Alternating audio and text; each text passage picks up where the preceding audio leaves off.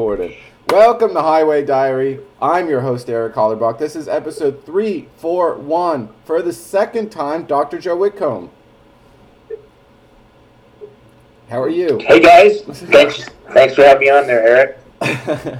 Man, we had some technical difficulties, Zoom was failing on us, so we had to adapt. Mm-hmm. You're on the run, so let me just go back. I met you in Santa Monica in 2012, like a little lost puppy, looking for love. You just got out of a 20-year marriage. I see wide-eyed Dr. Joe Whitcomb at a speed dating event. At first he's my male competition. At first I'm like, I got to keep the ladies away from this silver fox. But then no ladies showed up, no host showed up. It was just us two, like little bumps on a log waiting for the ladies to show up to a speed dating event. Embarrassing, So then you go, hey, many years later, hey, come to the Ukraine. That's where all the hot broads are, Hey, come to the Ukraine. What could go wrong? I go, Joe Whitcomb, I'm in Austin, Texas. I just signed a lease for a year. I don't know if the timing's going to work out. Come to Kiev, Joe Whitcomb said, ladies and stuff. Well, how'd that go? You're a refugee. Well, sometimes life and love can be a circus.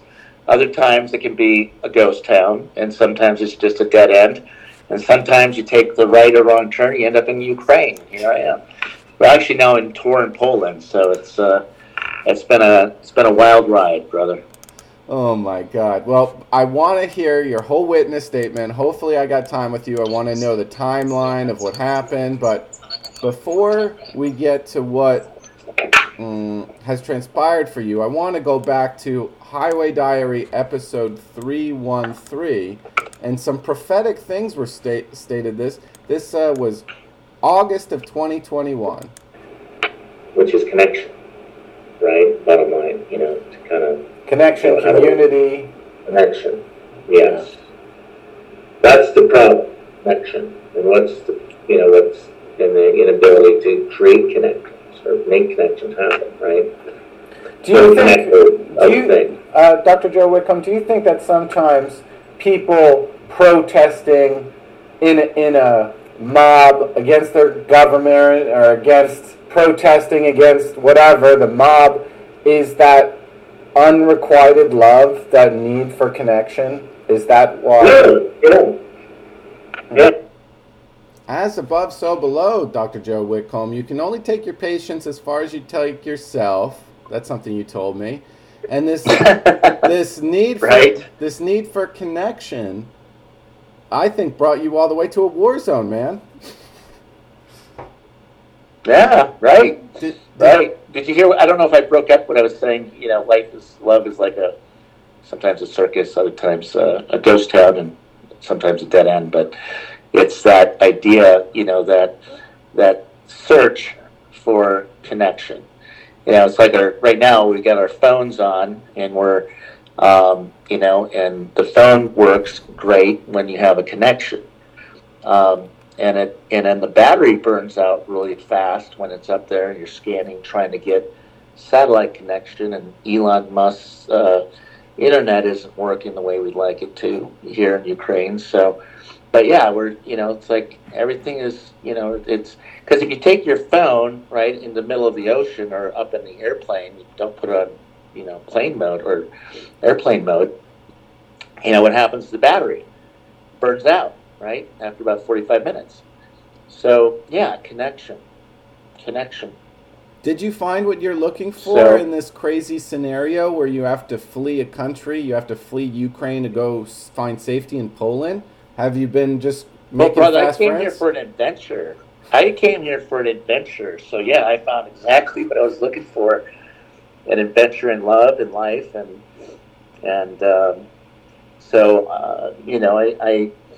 I don't think I could have anticipated this adventure the way I never scripted it out this way. I never anticipated that. I don't even think the Ukrainians did, obviously, or the world. But, nothing prepared here we are, right? We got COVID, 2 years plus. Now we got this war we got this war now, and the bees attacking us, killing civilians. So, yeah, it's not necessarily the adventure I signed up for originally, but man, it's been a wild ride back home into my own heart, and so it's been good. So I want to play this clip from episode 313 of Highway Diary. Did you find any ladies in the Ukraine or anything like that? It was really interesting. I went over there to find it, to see about a girl, right? So I did, just to be honest. Didn't see her a lot. She's from the Donetsk area, that part of Ukraine that's had a lot of Russian occupation, a lot of trauma. She's got a small village, so I'd been talking to her like 4 months, like online, just kind of getting to know her. And it was really interesting moving it from the dating app into like Facebook and then video chatting. This girl doesn't speak any English, right? So, and I don't speak any Russian, just to be fair to her, the level playing field. So I started to try to learn Russian, right?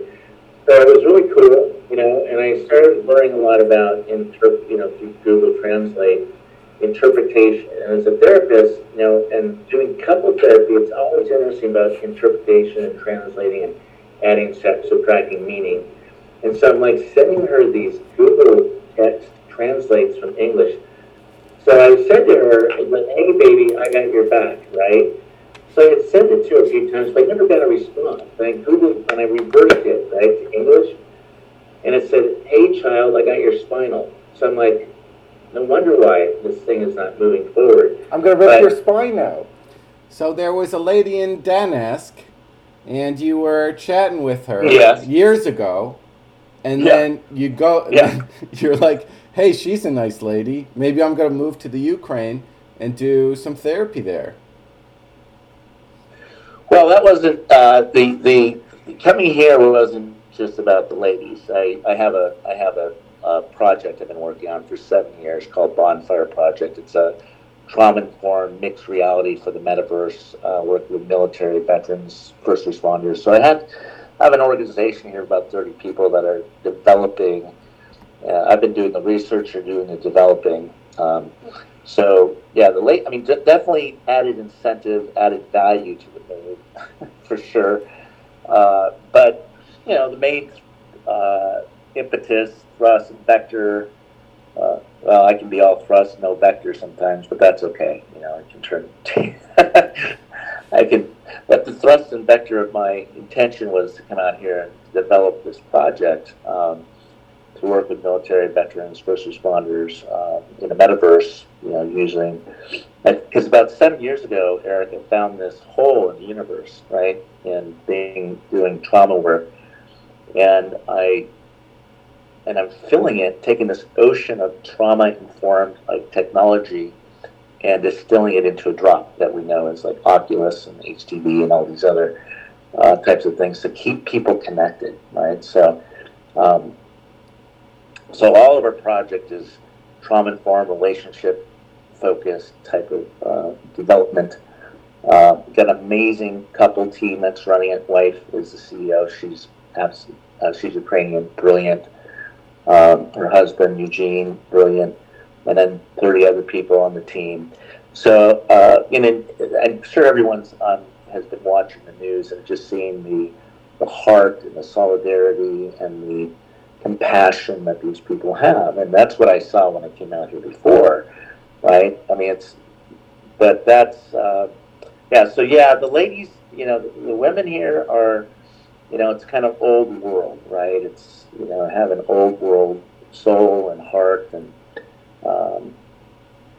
so it's been a wonderful experience. I haven't been seeing that girl. She and I are still friends. I'm making sure that she's safe and she has what she needs. But yeah, I mean, it's just a lot going on right now, and I'm grateful to be here. Being able to do humanitarian work on the ground, and We're doing some really significant things to help refugees.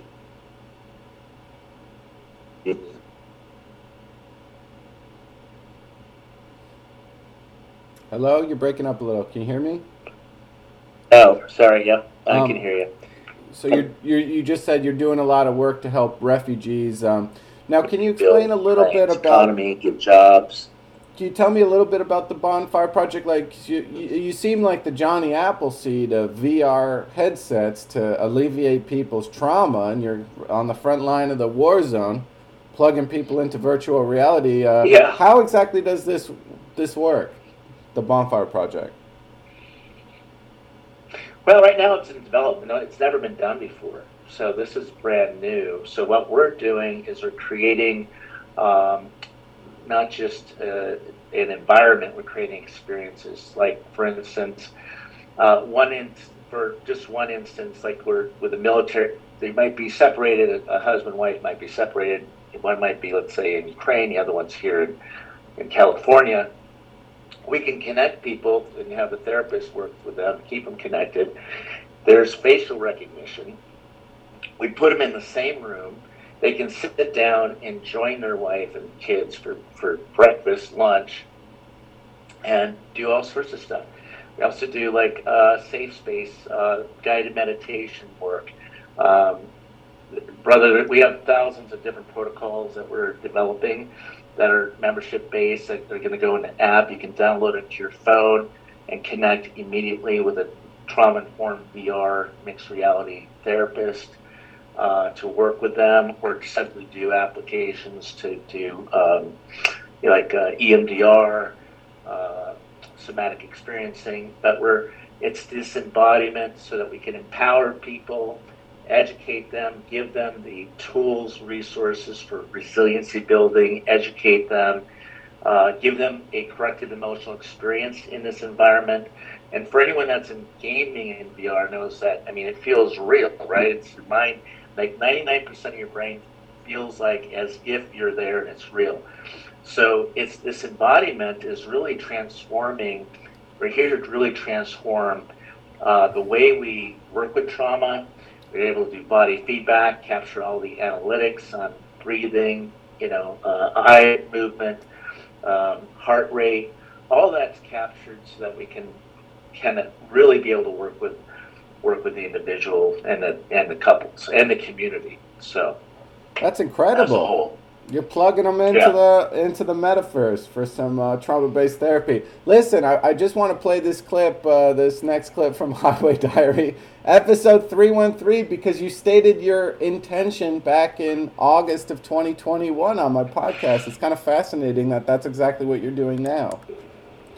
Right. I'm announcing it to you right now. I'm going to be traveling and spending 6 months in a different country doing teletherapy and coaching in groups for about 6 months in each country. I've got my whole team set up, my structure, my base camp, all my communications team, everything, getting that set up. So we're going to be doing some stuff. I wanted to do some research around different cultures around, trauma, because there's a lot of trauma there coming out of the Ukraine and wartime. And we deal with a lot of that here in the United States. You stated an intention of solving people's wartime trauma from the Ukraine. What the hell? August 2021, right. You said that. Right. Yeah. And I didn't foresee this, but I really believe Kyiv or Ukraine is the epicenter here of trauma-informed work. And we're working with Pepperdine to create Village Up, so we have sustainable homes for refugees. Just again, so that they can have sustainable jobs, income. Like we had to move. We have out of our 30 members of our team back in Kyiv, a majority of them were women, so we had to get them out of Kyiv, put them in. Some are in Hungary, Poland, Slovakia, and Amsterdam. So the women are safe, but the men 18 and over, as you probably know, have to stay by law to either fight or be prepared to fight. And they all are. They're all picking up arms. They're militia. They're either military or they're civilians fighting this fight. And so it's really inspiring. I don't know if you're seeing what Zelensky's doing, but it's really, I think we're nominating Zelensky and the Ukrainian people for the Nobel Peace Prize. I think they've earned it in so many ways. Because they're not just fighting for their freedom and democracy. I think they're making a statement and really fighting for and speaking truth to power. So for all of our freedom and all of our democracy in some way, right? Metaphorically or in real time or however. So it's definitely, it's kind of, because this country's only 30 years old. It's 32 years old. It's only been separated from the USSR, Soviet Union, since the dismantling of the Soviet Union. So it's new, and it's had so much attacks and wars from Putin and trying to reclaim certain territory that they're claiming. But we forget, Kyiv is the motherland and the birth city of all Russia and all Russian cities. So there's a lot at stake here, but we're here to invest again and to reinvigorate, venerate, and to build that economy and these people.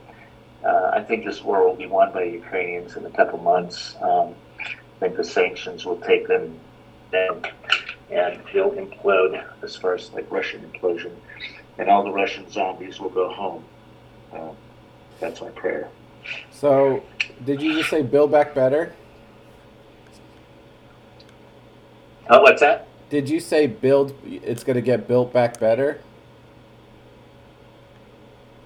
Yeah, I believe it's been burned down to zero, right? You burn it down to zero, you build it back up again. And there's a big impetus here, I think, and people I hope are seeing the character of Ukrainians, because 40 million of these Ukrainian people are showing us their human potential.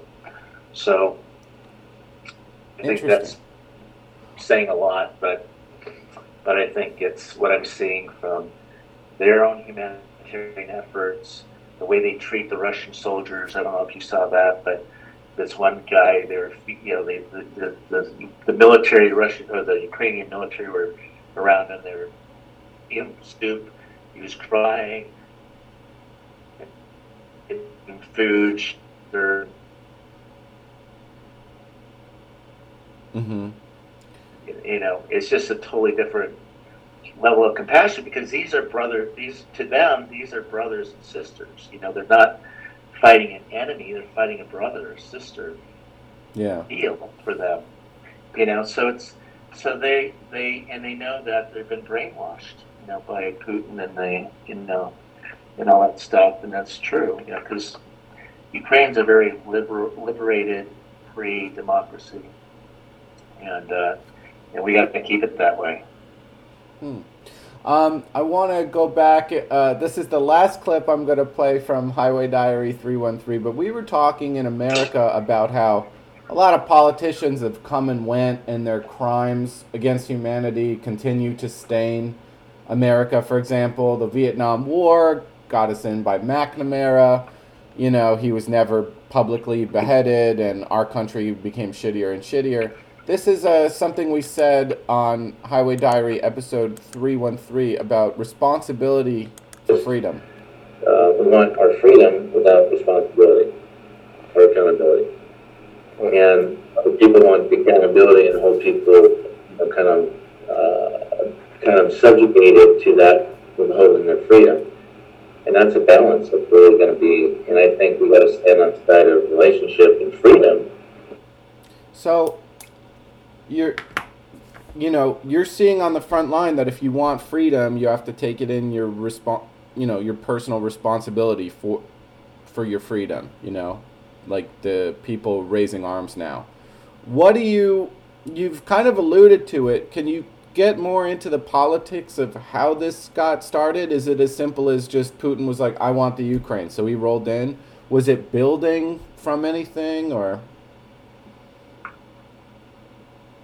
Well, he's been trying to restore the old USSR since it's been in office for 22 years, right? And it's been very strategic. And his side, what's interesting, Eric, I knew nothing about Eastern Europe or Ukraine 5 years ago, even really 2 years ago, right? I knew very little. I knew the names, I knew the cities, that's about it. I didn't know the people, the politics. I'm kind of apolitical by nature. I mean, I'm always on the side of relationship and on the side of reconciliation, healing. I'm not a political person, so I didn't really understand the makeup of that until more recently. But yeah, his whole intention is to reclaim, I think USSR, rebuilding that dynasty, so to speak. But I think he could have got away with it maybe 30 or 40 years ago. But today, with our social media, I mean, I'm watching literally 400, 500,000 IT people going Mr. Robot on Russia. So it's not going to happen, because they're going to get hit, because the world is not going to tolerate that, aggression or dictatorship or this type of world of, this oppression. And so I like that, this isn't just the Ukrainian war. When I was crossing the border, I was on a 12-hour train ride to go 3 hours. Normally would take 3 hours, get to the middle of Ukraine, standing up in the dark. And we had to pause and stop every so often, every hour for half hour, 45 minutes, because Russian jets were going by, or Russian tanks were crossing the tracks, and just the threat of being shot at. So we had to go dark the entire way and very slow.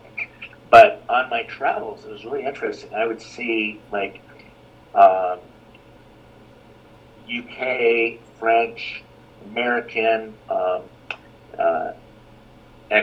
former military, Marines, Army, all these guys flooding in to fight this war, right? I didn't say anything when I was on the road because I didn't want to give away that, but now it's known that people are out there fighting. But I meet these guys, and I got a chance to talk with them. I met 20 rangers, airborne rangers, at a McDonald's. I had to stop and go to the bathroom. And I'm like, what are you guys doing here? Blah, blah, blah. They were just on the other side of the Poland border. They were doing some other work, but for this support of this war. But it's been crazy, man. Crazy. Well, you're a veteran, and you told me that you've had some residual PTSD issues. I'm just, you spent you had a lovely life for a long time, living it up in Santa Monica. Then after your divorce, you were having trouble keeping your practice. You were homeless for a minute.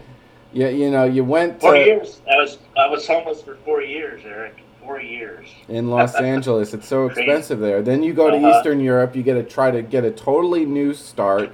Things are looking hopeful. And now you're finding yourself back in a war conflict from your veteran days. Like how are you coping? It seems like you've just been through so much that it's. Well, yeah. Well, the military. I mean, I didn't go to war. I was in the Philippines for 4 years during the first Gulf War in support of that, doing medical evacuation, patient transport in the Pacific Rim. But I've seen a lot because we had the NPA, New People's Army, in the Philippines. We've gone through the hell of a lot of crazy stuff there, and I had a lot of that. Carried a lot of that trauma around with me. But this time going in, I was trauma informed, right? So I knew what to be looking for. And so not only military trained, but clinically trained in trauma had really been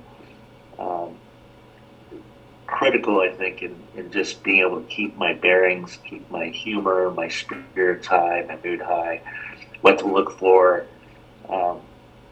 I walked out a few times of my complex, and I got stopped by because they have what are called like Russian saboteurs, and the Russian saboteurs would go in and mark buildings and areas with X's for them to be bombed. So I was confronted quite a bit when I would be out and about, and even just going to the store to try to buy some goods, some food or whatever. I would always get stopped. So I'd always have to like keep my passport, keep a good spirit, make sure I had my translation app accessible and ready. But with the day I had to leave, right, I was kind of forced to leave because they were now, the Russians were occupying, or at least attempting to occupy Kyiv. But my team were amazing at just masterminding this underground exit strategy. They called people for me because I don't speak Russian or Ukrainian, so they made the calls. They bought my train ticket. They made sure I had drivers, and so everything was kind of orchestrated for me in this mastermind group conversation. And so it's really interesting how it all kind of came together and how I was able to kind of navigate my way, kind of grow, because I don't speak the language, right? So I'm sitting here watching and observing everybody. I'm like trying to code and decode. What are they saying? What are they doing? Watching their movements.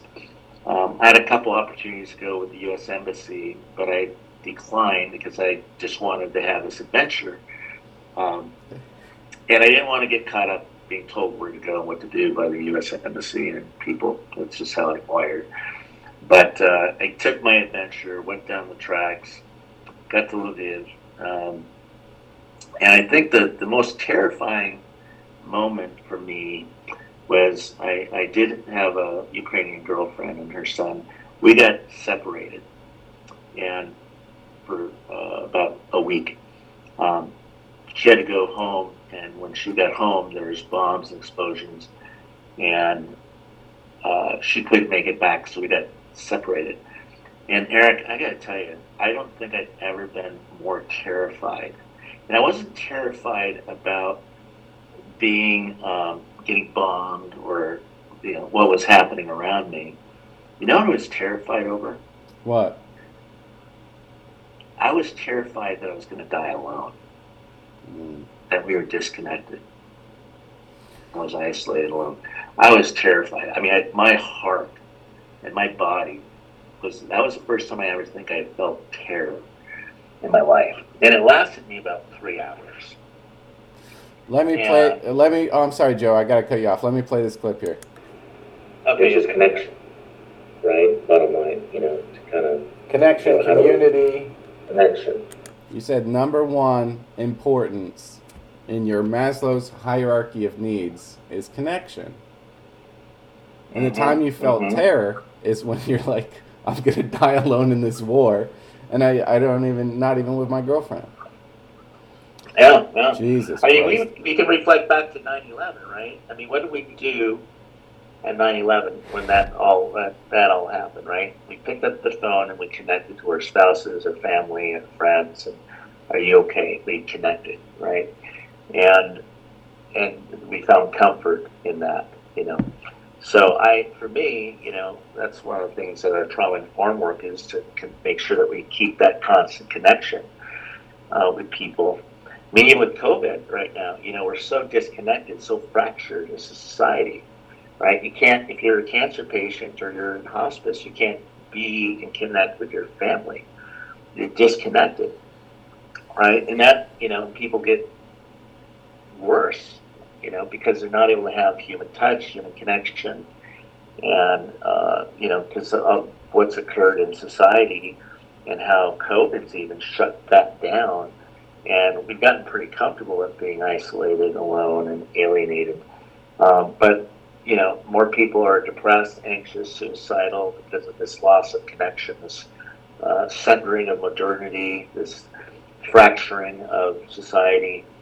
And so we got to, we're going to have to invent and create new ways to connect in maybe, the metaverse here is one way, to do it. Obviously, real time. But this is where we're going. This is the next level place, and we're going to bring trauma-informed work, turning gaming into a real modality for healing. This because the problem is disconnection, and the solution is connection. So that's what we're doing. Man, it's heavy, man. So, personally, when you said that you saw 20 Army Rangers in a McDonald's having a bathroom stop, to me, that's I also had a friend who went over there to train some locals. This might be unpopular. I want America to stay the hell away from war for like 50 years. Like, how about we chill? How about America stays out of our other people's business? Like, in the Civil War, I'm sure that there were bankers funding both sides of the American Civil War and profiteering off it. And, as soon as you get Halliburton and Blackwater and Raytheon over in the Ukraine, I start to go, okay, what are we doing? Is this a business? Is this profiteering? But it's always a tricky situation. Should we help these people have rebel rouse? Or, again, it's like, you're going around, you're trying to figure out what's going on political-wise without knowing the language or without knowing the origin story of Russia is Kiev, Ukraine. So, this goes way back, and it's like, if during the Civil War, if I'm fighting, is someone in Alabama, I'm from New Jersey, and then some French guy gets off a boat, I'm going to fight too. Now, fuck this. Now me and the guy from Alabama are going to shoot the French guy in the head. Get out of here. This is not ain't your fucking business, bro. This is between us. Right. You don't know. You don't even speak the language. Take your cheese, get back on your fucking boat, go back to fucking France. So when I see Americans in the Ukraine, when I see Americans in the Ukraine, I get really worried. So that's the only political thing I'd say about this whole thing. What do you think about that? Oh, yeah. Yes, and. I'll go with the improv. Yes, and. Because it is political in one sense, right? But I'm not a politician. I'm about the human factor, right? And what you're seeing and what I'm experiencing and what I'm witnessing firsthand are these violations of human connection, right? These violations of humanity, where people that are good human beings, that are rising up. And I'm not looking at it through the lens of politics. Again, I'm not a politician. I'm looking at how is this impacting them, us, the world. And I don't think they're just fighting our fight, or their fight. I think they're fighting for a noble purpose and cause, because and they don't want to go back to that. I mean, if they surrender to this oppression and this dictator, what next? So I don't think America. I forgot to mention that I saw the American troops on the Poland side, but I met other people that were former military and former Marines, former SEALs, former people that were French, UK, and American, that were there to help train, support, give them strategies. And if you notice, some of the Ukrainians are now taking more strategic, offensive approaches to take back cities, right? Well, they're learning how to do that from a lot of the experience of all these other groups of people. So a lot of it is strategic, and they're teaching and training and giving them the ground level, support. I don't know. I mean, I hear you. I'm on the side of relationship, though, and reconciliation, taking a stand for those who can't fight for themselves in some ways, the underdogs. But I hear what you're saying. I mean, yes, it's political, but yes, it's also human, and that's in the human spirit. And so I try to stay clear of any of the political mohamba jamba. But I don't want to talk about mohamba jambo, but you were a veteran, and then you chose not to submit yourself to the U.S. Embassy. You don't want to go to the arms of daddy bureaucrats. You're a man of the people, No. Joe Whitcomb. So then, Yeah. you took an 11-hour train ride instead of go to the U.S. Embassy. Fuck you guys. Don't tell me what to do. They would have probably extradited you back to, the Wherever, States. and I wouldn't have had a choice. Yeah. I would have been like, "Where's your passport? Here's my okay. Now you're under." Right, and I didn't want that. Right, I had more success. When I was in Lviv. I had a friend in the French embassy. He called me up, and he's like, "Hey, we can get you to France. We're taking a bus, a convoy." I thought, "Oh, that would be great," but then I don't want to be stuck behind a bus. So we navigated our way across the border through back channels, underground channels, and what took them 14 hours to clear the border took me 4. So it was, it's just really, I think for me, it's always having the power of freedom to choose something different, right? And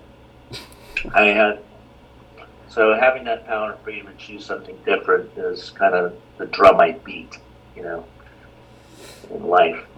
Man, you're a wild man. I respect you. That's why I was watching your Facebook feed as all this going down. I'm like, look at this guy. I hope he's okay mentally. He's putting himself through a lot of trauma, But here. Well, what did you notice? But what did you notice on my Facebook feeds? That you always had a smile on your face. Yeah, and it's not about me, right? It was about serving humanity and finding ways to do that in ways that can really save lives. And I don't know what I'm doing, man. I'm just making up as I go along, groping through darkness, trying to find a black cat in a black ring in the middle of midnight. It's hard, but it's doable. We're doing it, and so that's what we're trying to accomplish. Trying to bring clarity to all this confusion, and be a light. Bringing light to this dark. When I was in my terror moment, there was this poem by Dylan Thomas called "Do not go into that good night, rage, rage against the dying of the light." That kind of became my mantra. Rage, rage against the dying of the light. And that got me through a lot, right? So it's just like, some people pray, I pray. Some people meditate, read scripture, sing songs. But for me, I just kept reading that poem by Dylan Thomas over and over and over again.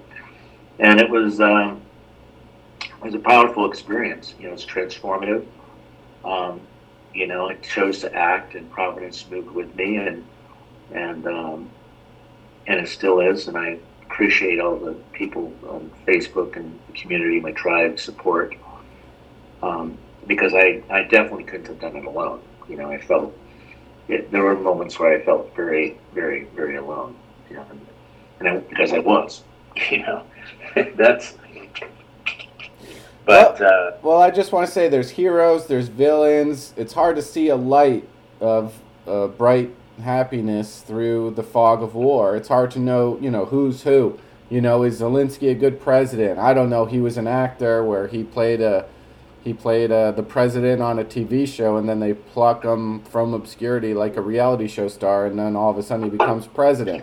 Kind of like Donald Trump. Anyway, heroes, villains. Who do you trust? Yeah. Right. You wrote on Facebook. Ronald Reagan was an actor. And yeah. I don't know how his politics are. I don't know, and I kind of don't care. I just don't care. But what I do care about is that he's a good leader, and he connects people, and he connects the heart. He speaks truth to power in a way that resonates for a lot of people. And I think that, and he's not doing it in a Trump kind of way. He's doing it in a very, collective mind share unity. He's doing it without committing, crimes against humanity,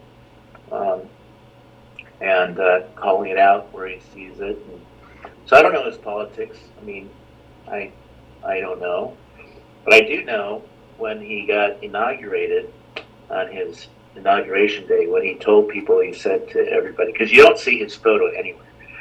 He said, do not put my photo or my picture in your office or anywhere. I don't want to see that. He goes, what you need to put in your office is your family and your children, because that's who you're making your choices for. So, I mean, that's kind of a different way of thinking, right? It's not about his ego. It's about creating connection and about, this purpose of unity. And so you don't see this guy with a big ego, putting himself, he doesn't want his picture on any of these public walls, like you see in all these other countries, even our country, So, because that's who you're fighting for. That's who you're voting. When you make a choice, that's who you're voting for: your family, your friends, your children, your legacy. So that's a distinction I would make about him as a president. Again, I don't know the politics of all that, but from a human perspective, he's a people's champion. So.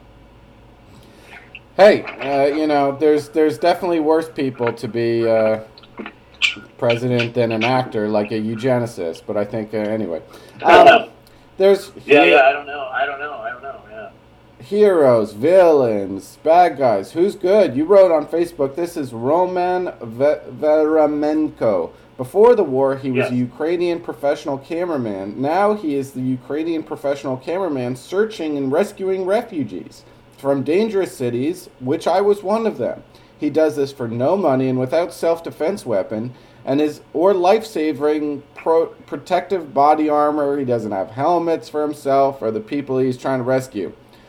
Joe Whitcomb doesn't go to the embassy. He goes to Roman Veramenko's charity, and he gets him. He watches these civilians become activated, and all of a sudden there's an underground railroad of people taking refugees out. Many civilians have been killed or simply trying to leave a city, and others were killed trying to bring food, water supplies to the people that have been immobilized and left to die by the Russian military. Who's this guy, Roman Veramenko? Dr. Joe Whitcomb? He's a Ukrainian professional photographer with a big heart, right? And who's there to, rescue people. And so I met him, when I was in Rivne. That's where I stopped at my midway point because I was standing for 12 hours. It was going to be another, I don't know how long, another 10 hours to go, another 2 hours, which would have been. So I got off Rivne. I had my business partner, he and his wife, had escaped there. So I stopped. They put me up in a hotel, which was great. But when I was in this hotel, Ukraine hotel Ukraine, they had there was these reporters, TV and radio reporters there, and they hooked me up with this guy. They called their producer. He came and got me on Saturday at 1:00 sharp. I mean, this guy was on time for everything. Nothing was going to hold him back. So he got there. He was driving this really nice, older but nice BMW, and there was two girls in the back seat. One of them had a cat, which I'm totally allergic to. But we made it a road trip all the way from Rivne to Lviv, and then he took them the rest of the way to the Poland border.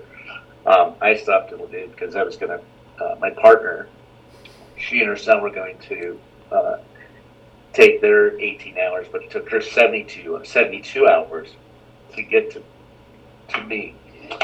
And so I thought I was out of the clear with the cat allergies. And then the only cafe that was open was called Cat Cafe. And I walked in this Cat Cafe, and there were cats everywhere. Oh, no. Oh, and the other thing in Ukraine law is you can't sell or buy alcohol. So there was no Bloody Marys available, or vodka, or tequila, or beer. All I wanted was a pizza and a beer, and denied. But I did have my pizza. And then you have tea covered in cats. Oh my gosh! My allergies were terrible for about another half a day just to get the hair off me. But yeah, they would sit there right on the table in the chairs, eating and getting ready in your face. One of them actually tried to slap food out of my hand. But the requirement is you can't retaliate or push back on these cats or throw them off the table. You just have to join them, or they join you. So the only Disgusting. place that was open like in a mile. Everything else was shut down. And I guess they had to keep the cats fed. Well, I'm the same way. I'm hella allergic to cats, so it's like, anyway, that sounds like a nightmare. So of all the places you went to Two Run Poland. It's a place called Two Run Poland. That's where you're at. Yeah, Turan. Yeah, it's the home of Copernicus. The old. And well, first when we got out, we wanted to go someplace safe, right? So we went to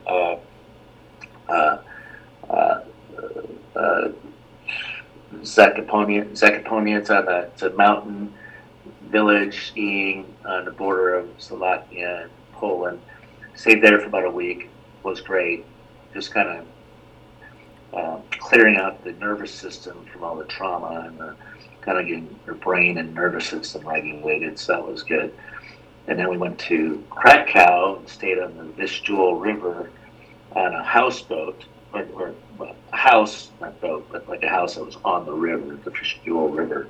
And then we went to Torun, Poland, and they have it's a beautiful old medieval city. Copernicus was, am I saying his name right? For some reason, I feel like I'm saying it wrong. Copernicus. Yeah, that was his home, and they have a college, university here. So you see his image everywhere, statues. So it's a very intriguing old village, old city, medieval. Man, I gotta post some more photos of that city, but I'll probably be here for about another couple of weeks, and I might go up to the Black Sea and then I'm planning on heading back because I'm doing a lot of this humanitarian work right now in Village Up with Pepperdine alumni. Harl and Helen Hendricks with Safe Conversations, our project. And right now, my big ask out there in the world is to help us try to raise money or donate body armor for bringing refugees back for people like Roma, because you asked me who he is. He's just a guy like me. He's in there, going in these really dangerous cities that are getting blown up, going in, taking that risk without a weapon. Because I asked him, you got a gun or a weapon?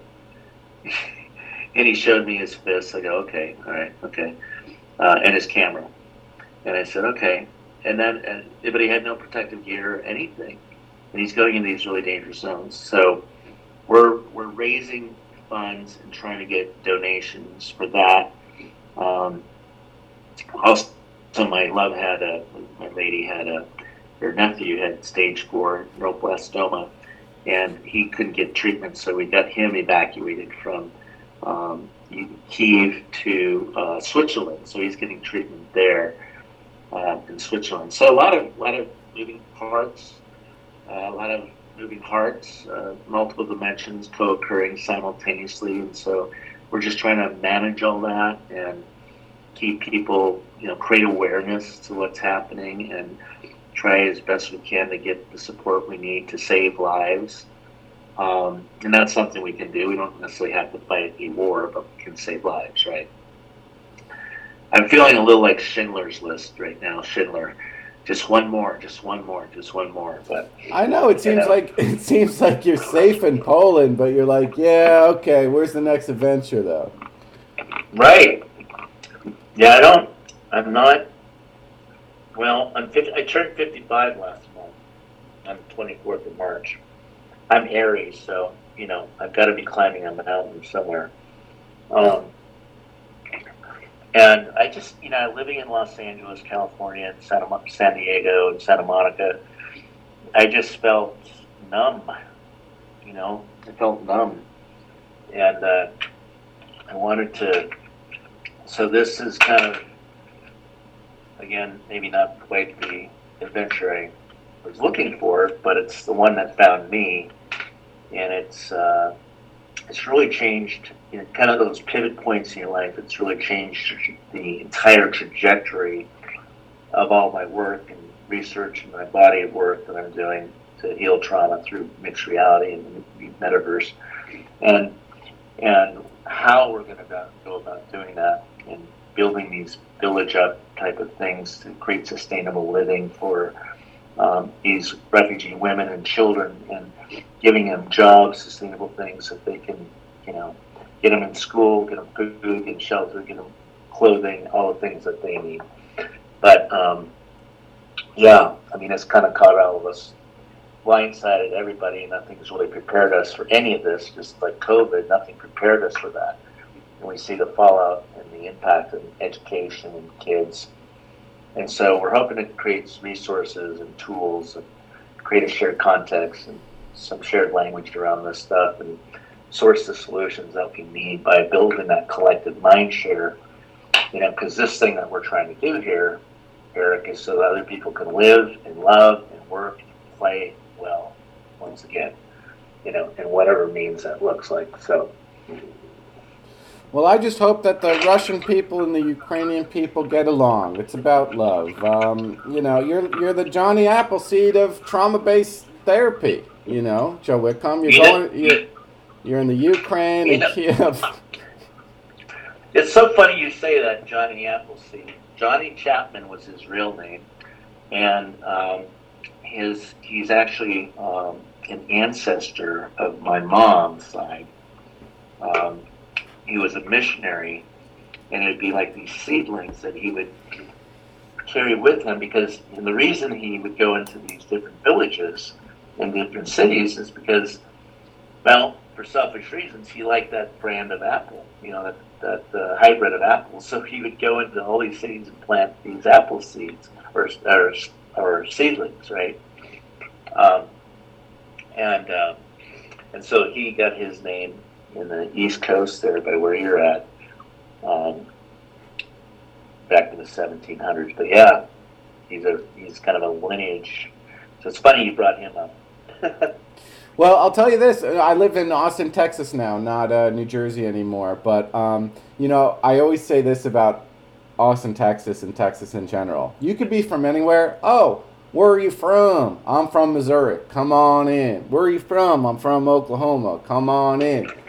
Oh, I'm from Santa Monica, Los Angeles. We're full. Get out of town. We're all full up now. I'm from San Francisco. We're all full up. Go back to San Francisco right now. So you could be from anywhere in Texas except California. And I always would say, we met in Los Angeles. I would say in Los Angeles, nobody's your friend. Everyone there is a social mathematician. I'll be 14% friends with you because you know this person, that guy's got a nice job. I'll be, 74% friends with you because you got the sister with the big tits. I'll be 25% friends with you because your uncle has a boat. It's like, I'm from Jersey. It's like, what do you like? What? No. I'm a social mathematician. I'm an empty vessel of harvesting authenticity, vampirizing it from the people around me. And it's like, I'm from Jersey. It's like, if I don't like you, I don't care if you're rich. You look at my fucking girlfriend like that again, I'm going to put your fucking head in the toilet. Like, you know what I mean? What are you talking about? Like, oh, he's rich. He's got a boat. I don't give a fuck. Right. Give a fuck. So, like, we would, in Jersey, it was very authentic, old world. Like, I'll give you fair dealings. You fuck me over. That's it. Yeah. I feel like I could see how you could go crazy and in Los Angeles with all those vacuous people. It's like you have to, for connection, you have to go all the way around the, world to find some real people in the Ukraine. Yeah, because that whole what's in it for me, what have you done for me lately, that whole attitude of, transactional relationships, it just gets so energy draining. It's like energy vampires, right? And because it's like, you never know who your real friends are, right, until you go through some hard times. So, and you get to know that, and I think the more, like, in New Jersey, number one, I mean, they're very authentic because they just say it as it is, so, as you do. Appreciate that. Hey, Dr. Joe Whitcomb, he's leading off the Bonfire project. There's also different modalities for VR applications. You can go to www.where-studio.com, and there's augmented reality for business growth, data visualization, product interaction, training. Startups can train their new employees with VR technology, get everybody on the same page. Industry 4.0. Let's talk a little bit about where-studio.com and all these different applications of VR tech. Well, they've been, Daria, she is the CEO. She's been developing this stuff. She had been in this industry a lot longer than I have, and she's the genius behind it. Her husband's the CEO, and Ilya is the business manager. But what's really interesting, Eric, which is really trippy, is I'm not a gamer. I never did VR in my life until I discovered, some of the stuff back in the day. So I really approached this kind of as a neophyte on this human journey of discovery as a beginner of like VR. And I think a lot of that innocence, that realm of infinite possibility that exists, distilling this ocean into a drop has been really exciting for me. I still don't even play VR. I mean, I get in there and I see what's out there and what's happening, but so they're the ones that do the magic, right? They're the ones that are bringing the ideas, the concepts, and creating, they're doing everything from the top down. If you have a startup, I love how we're all aligned. They're really into the lean startup model, the agile models, and integrating all that into how we're building the company from the inside out, the outside in. And I mean, if you have a business and there's so much, like we're doing like VR ministry, VR church, VR prayers, VR for good, VR for God, VR meditation, VR whatever. And we're just making it, a way of connecting and healing relationships, in some pretty profound ways. Now they've got contracts with Toyota and Pepsi and other people in the United States, so they're very reputable. They do an amazing job. I have a full team at my fingertips, and they're very affordable. I mean, I spent probably over $500,000 just trying to do the research and development in the States, and got nowhere. I was working with a bunch of hacks, and I didn't want to do that anymore because in the 7 years I failed at developing this 7 times. I literally failed miserably. Last year, the reason I went to Ukraine was, I had kind of hit the wall again in my partnerships, and this team of Ukrainians were able to not just talk it, they were able to actually develop it and create it from the inside out, from every possible direction. So yeah, I give a shout out to them. People I hope are willing to maybe invest in Ukraine and maybe the people, and this is one way. Finding reputable people with integrity and hard work and trustworthy. They've earned my trust. They've been out to they go out to San Diego, California, actually San Francisco quite a bit too, just during the winter months. So they're really well versed in the demands and needs in the metaverse and how to bring, this new business to whatever. Like we're doing paint therapy, dance therapy, all sorts of different integrated models to help people connect. Yeah, and it's beautiful because you're just coming as with the psychology background and neuropsychology background. So it's like, okay, let me just bring my skills. You got the technical aspect, but I have this profession, these professional skills too. So, yeah, and they're fast learners, man, they pick that stuff up, like, boom, they read everything I give them, and they're like really well versed in everything and hungry, and you know, they're just, I mean, if you see, they're just hardworking people. A lot of the people I know there, they work 2-3 jobs. They don't just work one. They work 2-3 jobs just to survive. You know, they don't have welfare like we do. I mean, if you're gonna make it, you gotta work. And so,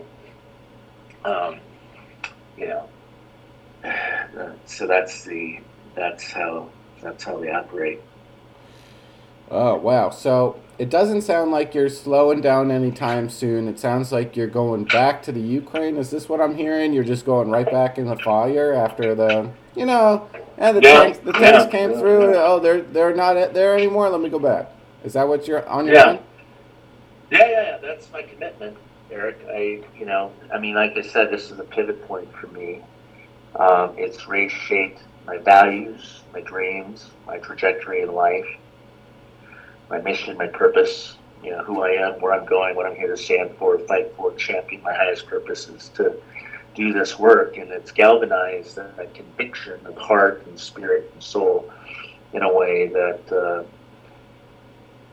I don't think any other experience could have done for me. So sometimes the universe's interventions are the best interventions. So even if it, you know, so, you know, it can be, you know, what seems like, I've been telling my team, I said, never waste your pain. We're not going to waste our pain.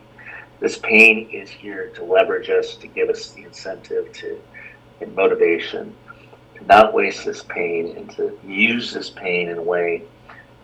Pain can be a great servant and a terrible master. We're not going to let it master us. We're going to use this pain as a way of channeling this into innovation, creativity, new life, new beginning. You know, so again, we can, like telling this thing that we do is so other people can live and love and work and play well. And we can do all of that in this epic, you know, this metaverse of infinite possibilities. Because you can, whatever you can do in reality, can be even more in this metaverse setting. And that's what we're doing, man. And no one's doing it. I'm hoping to get, you know, we're trying to get some grants and fundraising and some other things to kind of leverage that, partnerships. And that's been coming along pretty well recently. So, yeah, they can go to that wear-studio.com. And the Bonfire Project, we haven't put any content out there yet because it's all top secret. We're keeping everything really tight to the vest till we launch, because that's what they told me I have to do. You know me and my big mouth. Hey, well, if if Dr. Joe Whitcomb's in the metaverse, it's not such a scary place. I just want to kick Mark Zuckerberg and Jen Psaki out before I go in there. But anyway.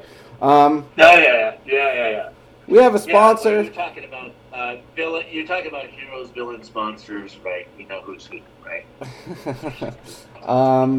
It's just so sad when Jen Psaki, doesn't want to work at the White House anymore. Where does she go? Right to CNN or MSNBC to spread the same propaganda. Oh, it's like, yo, you're a good propagandist for the White House? Come to MSNBC. Ugh. Anyway, we have a sponsor for the program, ACBD Remedy. Go to acbdremedy.com. Get yourself some cannabis oil, some CBD oil. Use promo code ERIC for 20% off your order. My favorite is for pain and inflammation, ACBD Remedy, pain and inflammation. I go to boxing every day. I'm an old man. I'm 36. I go to boxing. I'm sparring like an idiot. I'm taking shots.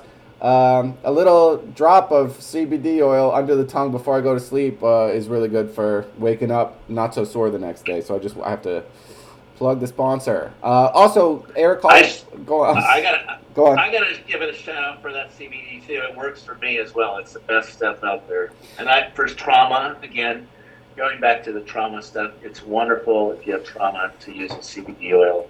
to heal trauma. Even your dogs that have trauma, it works for them too.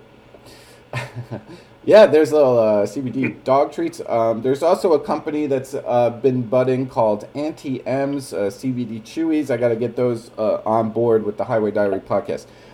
So also, if you go to erichollerbach.com, I have a couple stand-up specials. One's called Conspiracies and Dick Jokes. I got Claire Schwab Jr. will be performing with Sam Tripoli and Eddie Bravo in Corpus Christi, Texas. 8 p.m. and 10 p.m. April 9th. And then April 24th, Eric Hollerbach, will be in Houston, Texas with my friend Kyle Smith at The Secret Group doing some stand-up out there in Houston. Any other final word from Dr. Joe Whitcomb before we end it? Thank you so much for, you're a wild man. What a pleasure it is to have you on my podcast, buddy. Thanks, man. Yeah, thank you very much. It's been wonderful again connecting with you and chatting with you here. Great. So, yeah, if you give it a shout out one more time, just for the Bonfire Projects, we're trying to get 30 protective body armor suits for men, women, children going into these hot zones where they're getting shot going in and out, to get them to safety, to higher ground these refugees. If it's not, if you have, we're approaching like police, firefighters, veterans, military, to get donations of this equipment so we can get it to Poland and get it to the border. And then we have our team there of underground drivers, search and rescue people that go into these cities and bring them to higher ground, to these shelters, and get them safe. That's my only ask. I don't ask for a lot, Eric, but that's all I ask for. Bonfire Project, you can get some body armor for heroes out there like Roma Veramenko, who's just on his own dime all day. What does he do in the Ukraine? He just gets refugees out of there. It's like he's like an angel. Yeah, he's doing that. He's like, yeah, he is. He is an angel, and he's my hero. And he got me out of some very hot, dangerous zone into safety. So. And he did it for no money. I obviously gave him money because he didn't ask. And he wants no recognition, so I'm giving him recognition because he didn't ask. You're a contrarian. You're not going to the embassy. You're a man of the people. This has been Highway Diary, episode 341 with Dr. Joe Whitcomb. I'm going to stop recording now.